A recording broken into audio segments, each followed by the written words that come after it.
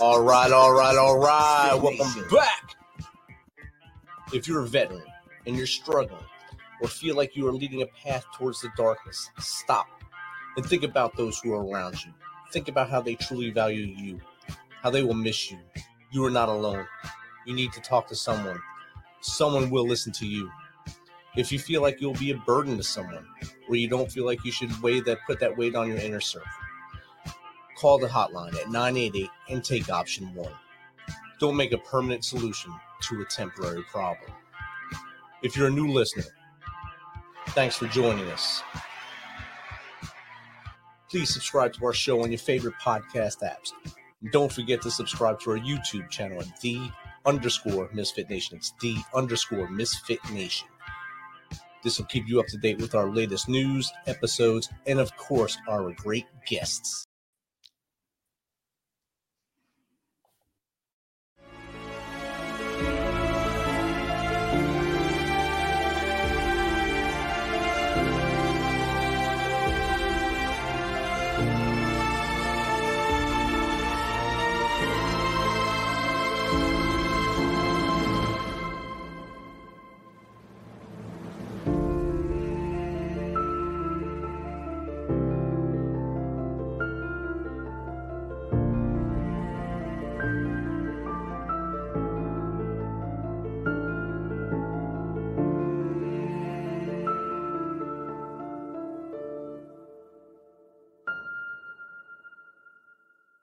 In An Enemy Like Me, I used the backdrop of World War II to show the angst experienced by Jacob, his wife, and his 4-year-old son as he leaves for and fights in a war he did not create.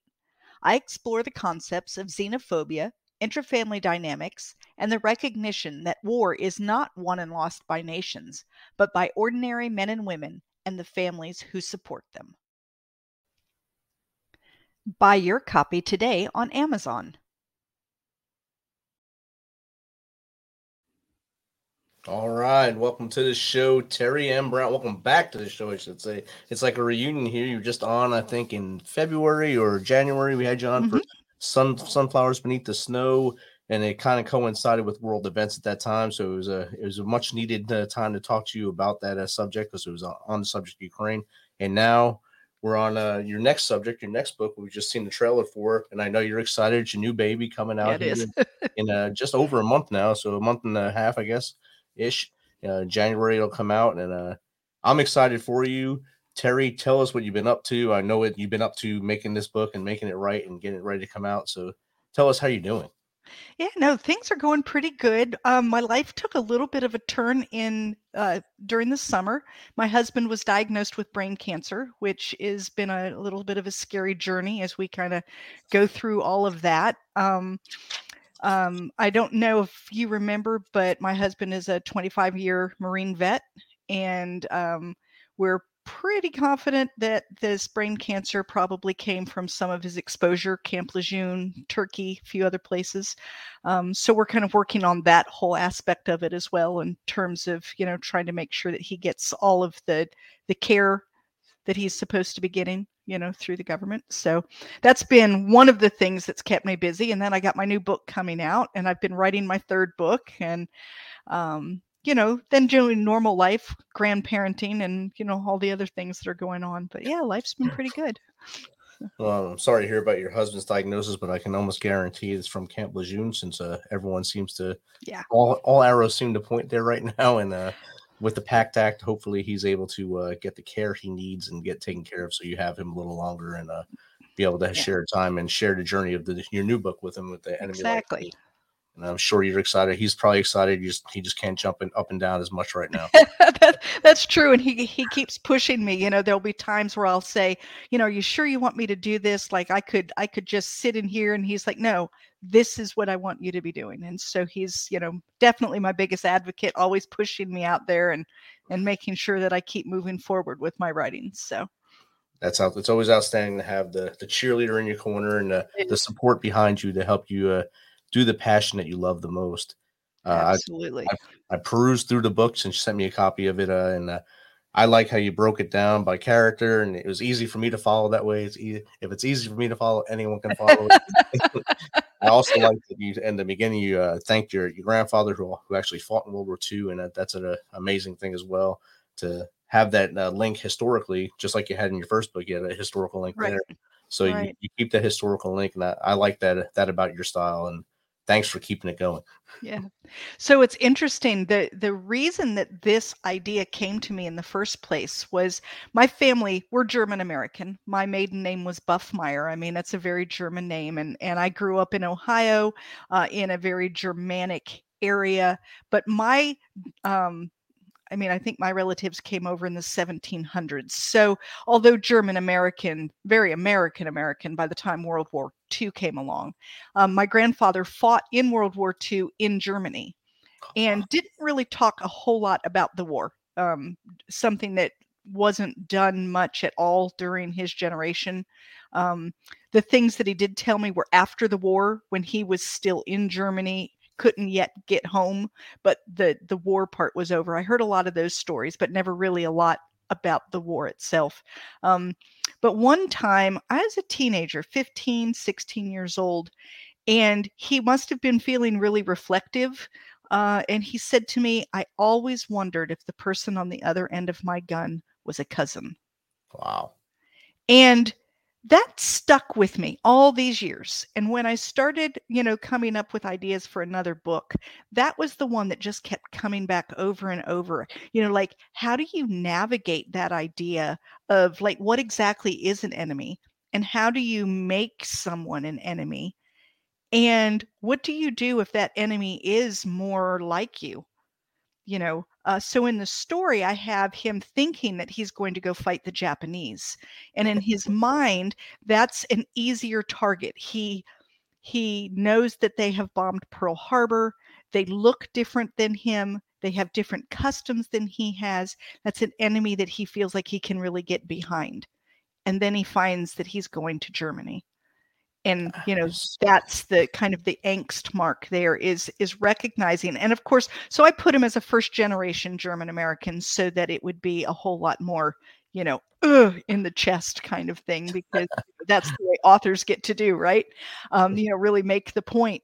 But I liked that idea. He comes to this recognition that he really is more like the enemy than different than the enemy. Yet if he doesn't shoot the enemy, then he doesn't come home. And he has a wife and a family, and he Right. wants to come home. And so he has to reconcile all of that in his own head. And so that's kind of what this book explores. And my hope is that it also helps people think for themselves about what makes your enemies, and is it necessary? Because in war it's necessary. If you don't have that as your enemy, then how do you fight? How do you get back home? But is Right. it necessary for people like me living my everyday life in Calabash, North Carolina? Do I need enemies? Is it something that is good for me? Right. And to me, the answer is no. You know, we're more like people than we are different from them.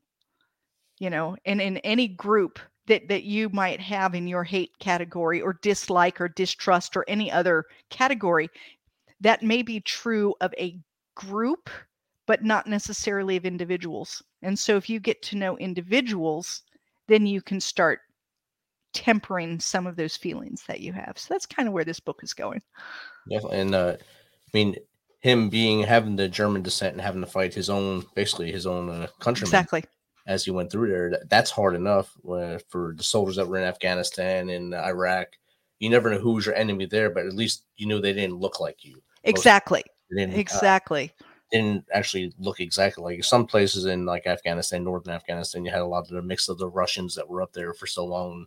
They made some offspring, so they kind of looked like us a little bit, but not a lot. And it's a big difference when you're almost fighting your brother, kind of like Civil War times, I guess. Yes. Than going to World War II and you're now an American going to fight your own countrymen. That's got to be horrific for anybody. Yeah, and for him to have said that to me, I think that shows that there was a lot of even angst in himself, despite the 200 years between his family coming and him going there. He recognized where his roots were from. Right. I mean, we're very Germanic. There's no doubt about it. You can't have a name like Buffmeyer and not be Germanic. And you can't grow up in the Canton, Ohio area and not know your German roots, because, the foods that we ate, I mean, sauerkraut was like something that we had twice a month, and nobody eats sauerkraut in the South, and those kinds of things that really helped you remember who you were from way back. And, for him to have said that to me, I think was just something that, like I said, it really stuck with me. And I thought I took a lot of his stories, a lot of our family stories, and, I use a lot of license. So I changed things, tremendously, but I changed them in a way that would make people feel it more in their heart. It's harder to feel, well, yeah, so your ancestors 300 years ago were German. That's not very dramatic. But if your parents were German and spoke German in your home, and the foods that you ate were German, and the relatives that you had were German, and now you're fighting in Germany, that makes it a little more, good for a reader. A little more realistic too, especially Yeah. your upbringing. Like you said, you were, even where you grew up, it was almost like little Germany where you Yes, grew it was. And it's interesting. So I brought in some facts in this book that were very, that are true. Like, my grandfather was born in the town of New Berlin, and New Berlin changed its name to North Canton after World War One. Oh wow, Okay, because no one wanted to live in New Berlin. obvious. That it was not a good. It was not good. He was born Buffenmeyer and changed it to Buffmeyer because Buffmeyer sounded less German. The Buffenmeyer was more Germanic in his mind, and so he dropped some of that and started using it as Buffmeyer. So there's a lot of things that in the story I talk about, those kinds of things where people were changing their names, changing the names of their stores, changing the names of their churches and things to be less German. So And I'm sure that was hard. You had the German Americans have to do that, and then the Japanese Americans on the West Coast exactly. were also going through the same exact battle there, but Exactly. except they were locked up. So Well, and the thing is, though, is that a lot of people don't know it, but there were German American camps as well. wow, see, I didn't know that. See, a Yeah. lot of people. There's a lot of people. Yeah. So they were not nearly as prolific. It was harder to lock people up that were of German descent. First of all, they looked like everyone else in their areas in which they live. There wasn't like a big significant difference. Whereas the Asian Americans, immediately people would look and say, well, why are they still out walking around? Right. But anyone that they felt had a tie to Germany, a direct tie, like they're obviously still writing letters back and forth to family and those kind of things, were suspect and could be thrown into a camp. So, Wow. So yeah. that's something that's not actually advertised ever. No, I mean, no. you can go to many bases along the South, especially Fort McClellan. There's a German POW cemetery there, German Right. and Italian POW cemetery there. At right here at Fort Campbell, there's a German POW cemetery here that it's nestled in the woods. It's well taken care of by the German community here to make sure that their legacy is always thought of and not just forgotten that they were there. So I mean, it's a strong, I guess, the culture of Yes. Germany is very strong. Yeah. Yeah. And So it was being just a able to bring very, it out is good. yeah, it was a very interesting book for me to write, I think, because for me there's some truth to it. It's not a true story, but Right. there is truth to it. And that's one of the things that I really love about historical fiction, is that with historical fiction, you can bring in some truth, Right. things that really happened, so that people can become more aware of the things that happened, what really happened in World War II. Like you said, you didn't even realize that German Americans were rounded up, and they were. And Yeah. so this story brings that forth, which is something that I got one of the editorial reviews that I got brought that up, that there are very few books that bring that out. And so, made me feel good that I, found this piece that I think it's important for people to understand, that when we have this kind of fear and hatred, we will do crazy things to make ourselves feel safe. Yes. And Like there's also not a lot of history books that ever mention that stuff at all. It's always Exactly. the Japanese internment camps, and then that's it, really. So Right. And I think that, it's good for us to recognize what fear and hate and what that does to a person and what that does to a community and what they can do to a nation. To kind of really think about that. I by all means I am very pro military. I don't mean that in any way, because when the military need to fight, they need to fight, and I want them out there doing that. But we also need to make sure that we don't bring back some of that into our homes and into our communities. When you're not having to fight, that there really isn't any reason to have that kind of hatred. We need to learn where it belongs and where it exactly. doesn't, And then like I said, we need to start looking at, like what actually makes an enemy. For Jacob, he thought he knew what the enemy was, and then he was, kind of like, I'm in Germany now, and he's walking through this German town, and he sees people, hears their language, he knows what they're saying, he feels very at home, and he recognizes they're afraid of him. Yeah. All of a sudden, they're afraid of it, their own person, really, and they don't know. And They don't know who he is, though. So right, I mean, he's in an American uniform, so they're afraid of him, and that's when he kind of has that, oh my goodness, look at this, look at what I'm in here. This is crazy. I came to fight to prove that I'm American, but I'm here and I'm fighting, and I'm disproving my heritage. right, And so that's why the trailer has the, what do you do when your love for your family and your love for your country and your love for your heritage are at odds.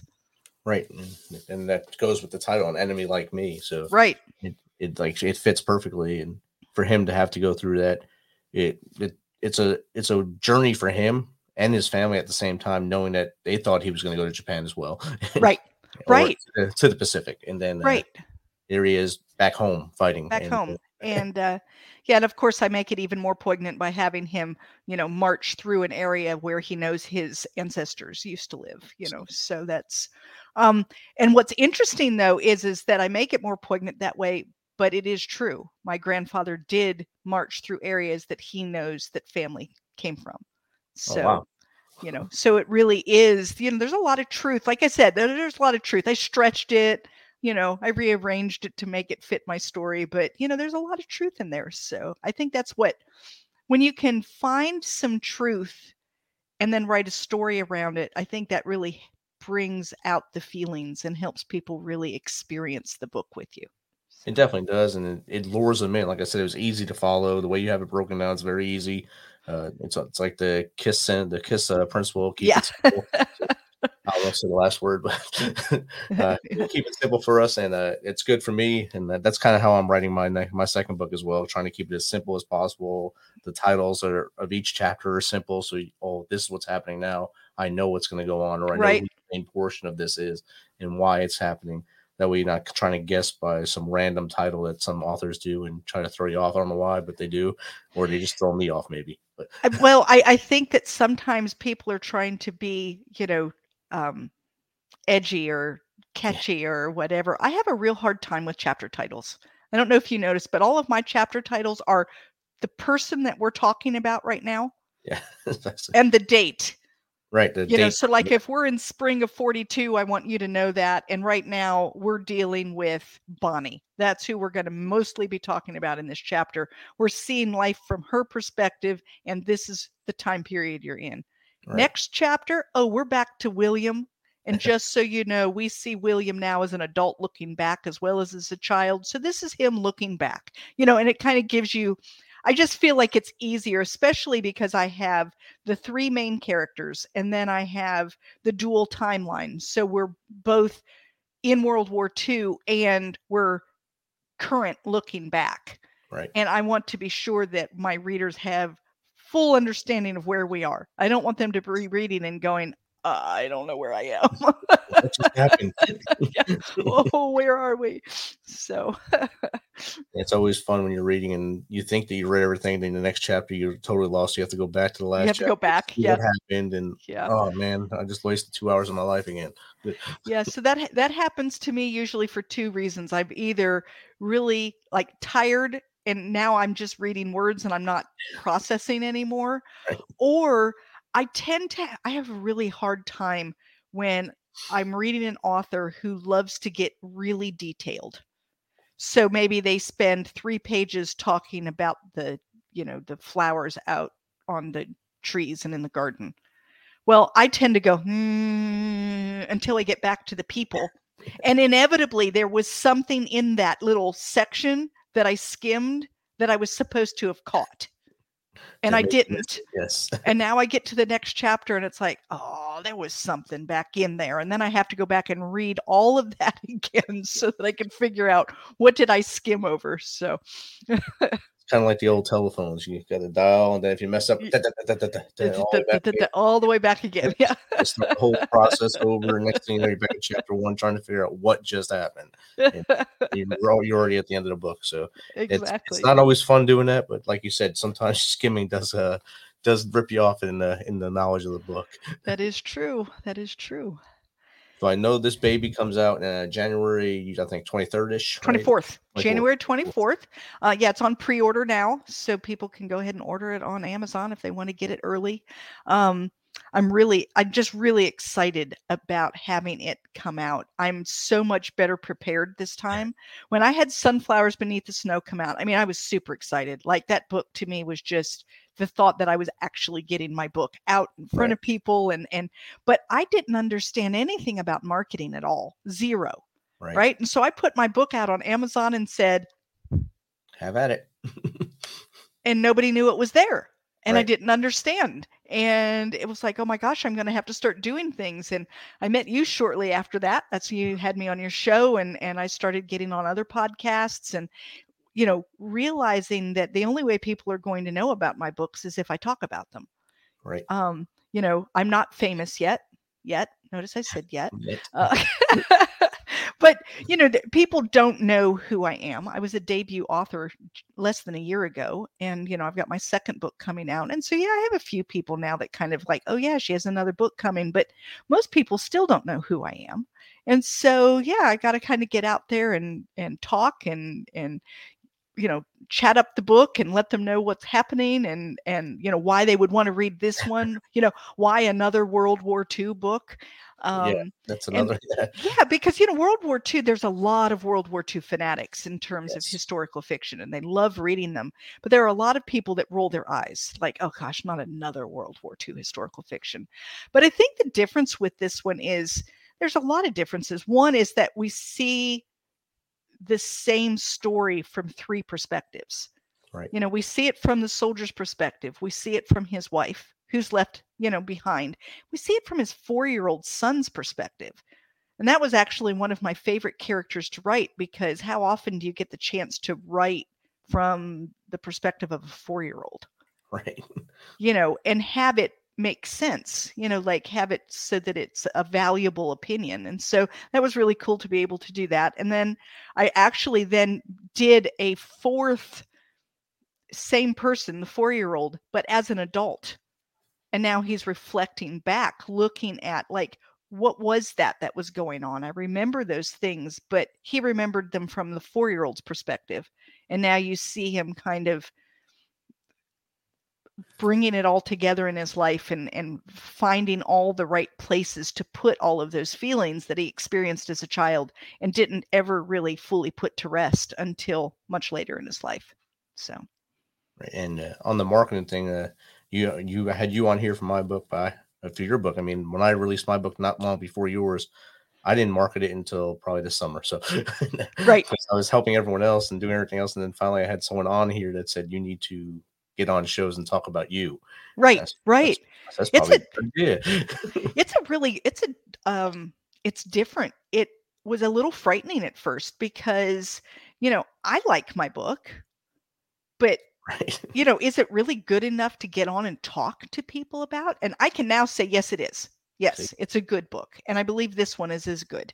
And yes, it's worth reading, but it takes a little while to come to that feeling that, okay, what I've got here is worthwhile. It's a real product. It's something that people really, if you're a reader, if you like historical fiction, then you're going to like these books, and this is something you ought to pick up.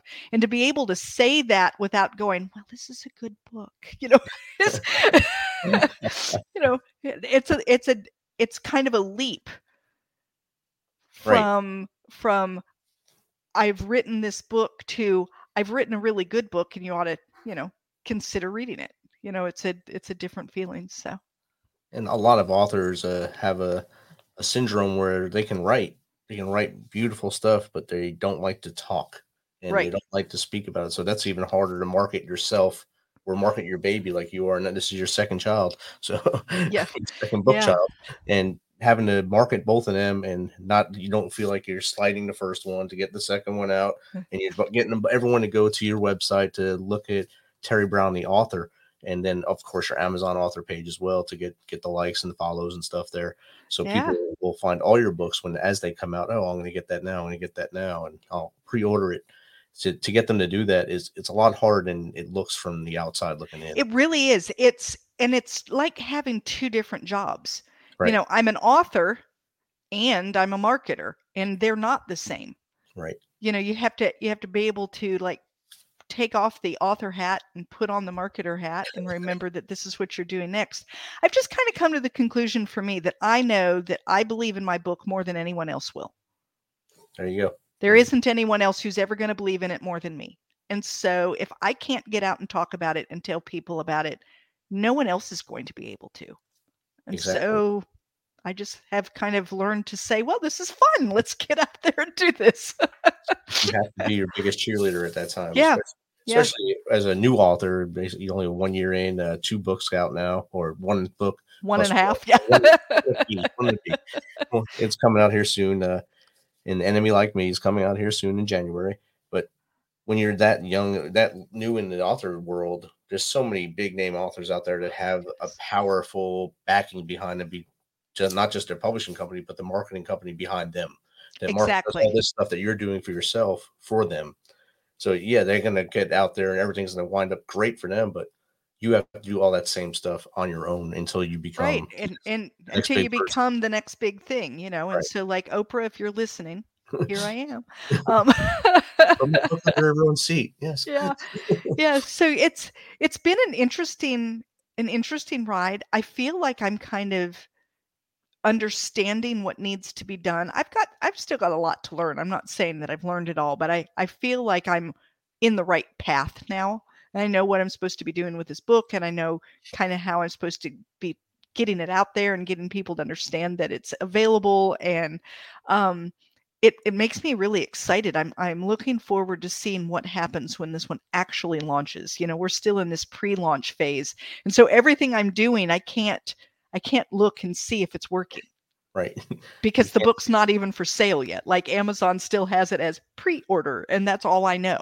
You know, and so it's a little nerve-wracking. It's like, gosh, I hope I'm doing it right. You can't see any data points until it actually starts happening. So hopefully all this is it'll work, and I know this will be out again just after the book releases. So everyone should be able to already have the book in their hand when they're watching it or listening and watching this the second time. Fantastic. So another question, I'm sure that you already started book 3. I have. So what will that one be about? So yeah, I'm writing this one is it's about a healer, 1890s. She lives in the mountains of North Carolina. I want to pull in a lot of the folk medicine, some of the Cherokee Indian medicine, because there was a part of the Cherokee tribe during the Trail of Tears did not leave North Carolina and is still in North Carolina. We have a small tribe there. And so I have this woman, Maggie, interacting with the medicine man and learning some of the things that he knows and using them. And I'm looking at, some of the, I guess the big idea behind this book is just the idea that, you've got the modern medicine that was coming in at that time, and it was like bumping up against the folklore and the folk medicine and the people who knew how to heal using, herbs and dandelions and teas and things. And it's what they had always done. And then in comes modern medicine, which, at that time wasn't very modern, but it was more modern than dandelions, and so they were like bumping up against each other. And as a people, we have this tendency that something new comes in and we throw the old out the door, all of it. Right. And then later we recognize that there were some good things in what we threw out and we start bringing it back. And so we're kind of looking at that here, where she's a healer. Her daughter is a nurse who's gone to, a school to be a nurse. And she and her mom do not see eye to eye on healing and how is there any value in what her mother does, and that kind of thing. So it's kind of there. I'm about 2/3 of the way done writing it. I have no idea how it's going to end yet. So, we'll see. My characters tell me as I go, I just kind of write and it's like, oh, this is where it's going. Isn't this great? So, but yeah, I've got about a little over 50,000 words written so far of that one. So good job there. And we look forward, I'm sure it'll be out about the same time next year. Yeah, I'm figuring I'll put it out probably. I would love to write a book a year. Yeah. I know some authors do so much faster, and I just have so much other life that I do too. Yes. There's things that I enjoy, and I love going out on the beach and walking and playing with my grandkids, and I play bridge and I ride bikes with my husband. And, it's like I don't want to give all of that up to just write. But on the other hand, I really do want to be an author. So I figure about once a year is probably what I'll be able to get out, at least for now. That should be good enough for now until that becomes your only thing you're doing. So Yes. Yeah. So, if I ever get as famous as like a James Patterson who puts out 3 a year, that's okay. I'll do that. But, and have co-writers with you. Yeah. Every network person wanting to come write with you, and that'll be a great day for you. Yeah, that would be. I mean, I feel like I have a good writing style, and I think that the people who like to read character-driven fiction enjoy my books because it is about characters and how they're feeling and what drives them and what moves them from place to place, and why are they doing the things that they're doing. And so if you enjoy getting to know a character, then you'll like my books. If you're more into, I would be a terrible fantasy writer. Horrible, because there's all the world building and it matters. And all of that, like, I was talking with someone the other day and they write fantasy, and they had this whole argument over time travel and whether, certain things could happen in a world and it still be valid. And it was an interesting conversation for the moment, but I wouldn't want to write that because I love historical fiction. I already have my setting. Right. This one's World War II. I know this. I can look stuff up. I can bring in the right facts to help my book, have the pop that I need it to have. And I don't have to build a world. And so that's not my strength at all. So I really like the kind of writing that I do. So definitely, like I said earlier, it's easy to read and easy to follow, and that's the best books to pick up and read because you go right through them as quick as you can understand it and go through it. Right. If you don't like it, you're going to keep putting it down and come back to it later and later and later and probably never finish it. And never get to the end of it. Yeah. Right. And then you come back later when the movie comes out. Oh, that's what happens. Great. It's funny. I've had a lot of people talk with me about like, what is the right way to write? And it's like, there isn't. There's as many different kinds of readers as there are authors. And, what really sends me doesn't send other people. And that's okay. I'm a firm believer in pick up my book. If it really isn't for you, pass it on to someone who you think might enjoy that style, and then go find another book that is your style and read that, and support those authors that write the kinds of things that really make you want to read. And if you're, like I said, if you enjoy character-driven fiction, especially in a historical fiction setting, then I'm probably the author for you. If you like, fantasy or sci-fi or the like young adult dystopian type stuff, you're probably not going to enjoy my book. But it doesn't mean that I'm not a good author. It means that I'm not a good author for you, Right. And so, yeah. It's definitely true. And Teri, I know you're booking up pretty quick now as you're getting in your marketing scheme here for this. How would someone get in contact with you to maybe get you on their show as you lean into the release, or even just to chat with you about writing? Yeah. So, or chat with me about books in general or anything. I love to talk with people about the craft of writing, the marketing that goes into it, or, booking me to come and talk. So the easiest way I think would be to go to my website, and that's www.terrymBrown.com. And that's Teri with one R. So terrymBrown.com. And I have you can get on my newsletter there. I have a contact page that you can go to. So if you go to the contact page, fill out, ask me a question, send it to me, then I'll start writing you back and forth from the email address that you provide to me. And, feel free to reach out that way. You can also just straight up email me, and it's Teri@terrymBrown.com. So. Awesome. Teri, again, thanks for joining us here on the Misfit Nation. Thank you. Time this year. And you'll also be on in the beginning of season 3 on our audio side. So it'd be great to have you on there and launch An Enemy Like Me. Good luck to you with that. And thank you so much. All the marketing works out for you here, and both books pick up from this marketing and drive forward into your third book, which we'll have you on at the end of the year for that one. Fantastic. I look forward to it. Awesome. Everyone get out there and pre-order An Enemy Like Me on Amazon. And the website's going across the bottom of the screen now, and it'll be in the show notes. Thank you.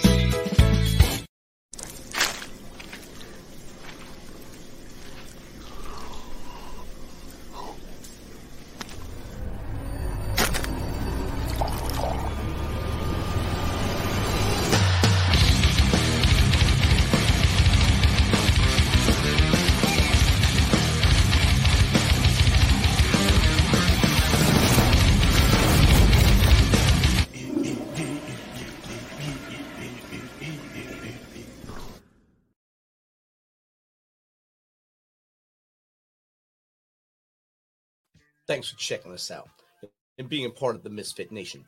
Don't forget to visit our website at themisfitnation.com. That's themisfitnation.com to catch up on all of our episodes and also to get some of that great Misfit Nation gear. As always, be humble, stay hungry, and keep hustling, because we are